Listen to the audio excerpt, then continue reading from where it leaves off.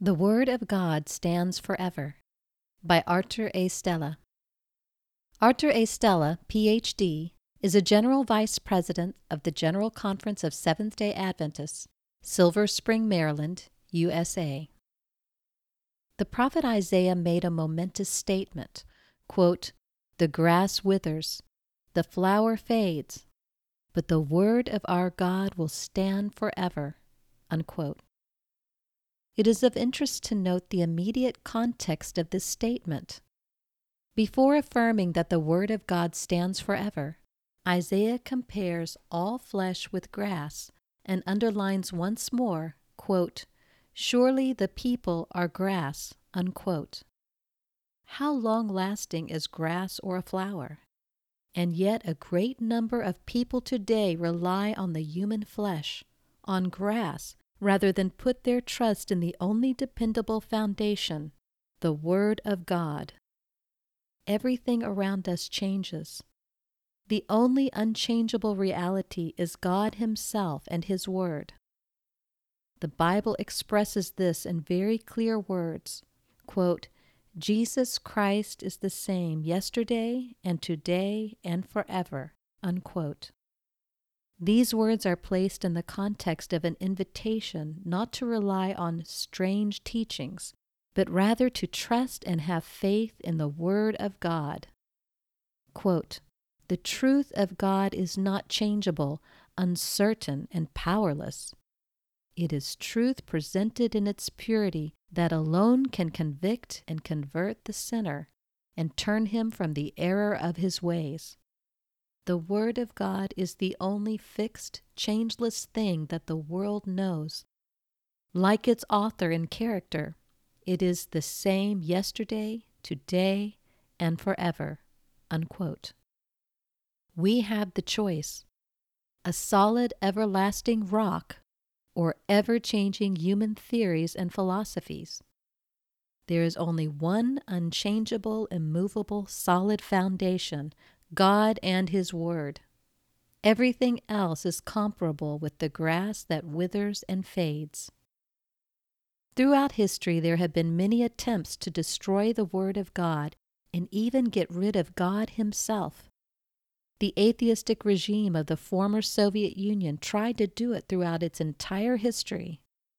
For 70 years, the main agenda was to liberate the Soviet society from God, His Word, and His followers.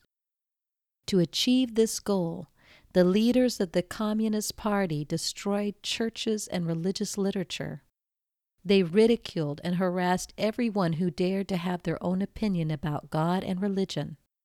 Many faithful Christians were incarcerated and executed.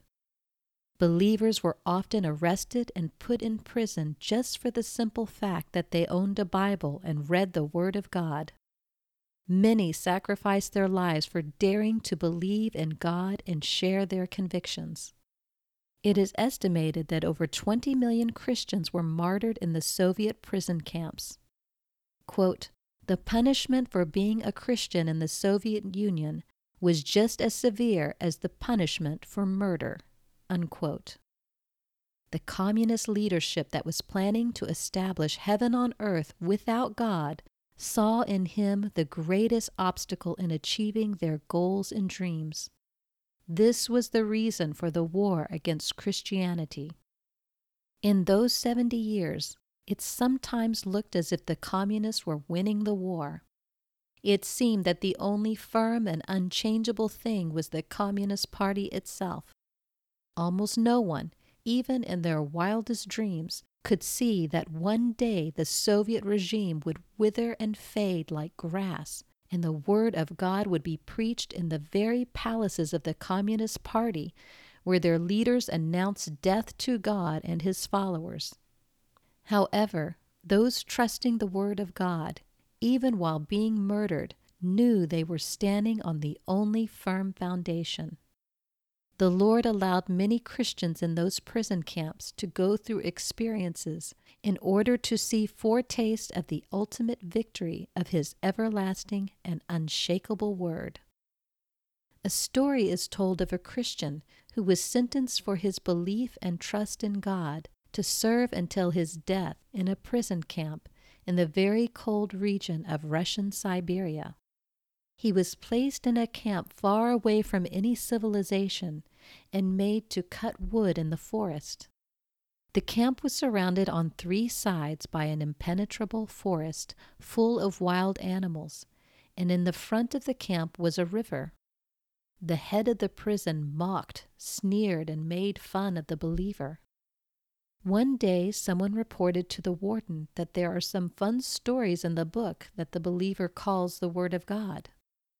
They reported to him a New Testament story describing Jesus walking on the sea. The head of the prison camp asked the Christian if he believed that the amusing story of someone walking on water was the truth. The believer confirmed his strong belief in the Word of God. The head of the prison responded, "How in the world can you believe this garbage? And for these tales you are willing to destroy your life?" The believer continued witnessing that the Bible is not a compilation of hilarious tales, but the word of a living and all-powerful God. The head of the prison determined they would test it. "In front of our camp there is a river. If your God is truly alive and this book represents him, then go out and walk on the water through the river. If you are able to walk on the water, then your God is a reality and his word is true. If you walk on water, you will be released from the prison. However, if you cannot prove the reality of God and are not able to walk on the water, we will make your life as miserable as we can until you rot." The believer asked for 3 days to be given him before attempting to walk on water. He spent 3 days in fasting and prayer. After the 3 days were over, the head of the prison gathered all the prisoners and all the guards in front of the river. His goal was to demonstrate to all that God was dead and his word was nothing more than a funny collection of jokes. He ordered the believer to start walking on the river. The believer came closer to the river and, kneeling down, spoke one more prayer. As he was still praying, he suddenly saw something like a bridge going through the river. He stood up and started walking through the river as if simply walking on a bridge. The camp became dead silent. All the laughing and mocking suddenly stopped. They all witnessed the presence of a God who is alive and all-powerful. That day, many prisoners and even the head of the prison camp became believers. Even if the miracle had not happened at that time, and our believer continued to be ridiculed and harassed, he would still have stood strong on the Word of God as the only foundation. Why? Because he knew Jesus personally. Since he had already experienced the power of the Word in his life, he was willing to sacrifice everything for his Master, even life itself. We all remember the response of the 3 young men to King Nebuchadnezzar, quote, "Our God whom we serve is able to deliver us from the burning fiery furnace, and he will deliver us out of your hand, O king.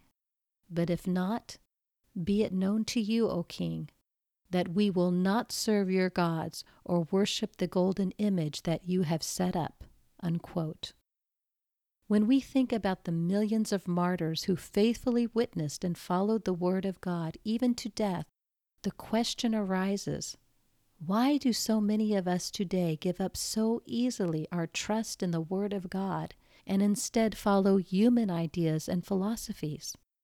Why do we so easily exchange the everlasting Word of God for grass that withers and disappears so quickly? Could it be that we have forgotten how to dig deep into the Word? Forgotten how to drink from the only source of living water? Forgotten how to preach a sermon that presents not simply human ideas, but allows the Word of God to speak for itself and demonstrate its beauty and power? Have we tested the magnificence of the Word? Once we have tasted it, no other source will ever satisfy our thirst. What we as a church need most urgently today is to return back to the Word of God. Let us remain or become people of the book, people of the Bible, and let us permit the Holy Spirit not only to refresh our desire for the Word, but also to guide us in the process of studying, researching, applying, and obeying the everlasting Word of God. Let us never forget, quote, "The grass withers, the flower fades, but the Word of our God stands forever," unquote. For bibliographical and biblical references on this article, and for much more content for elders and church leaders, please visit eldersdigest.org.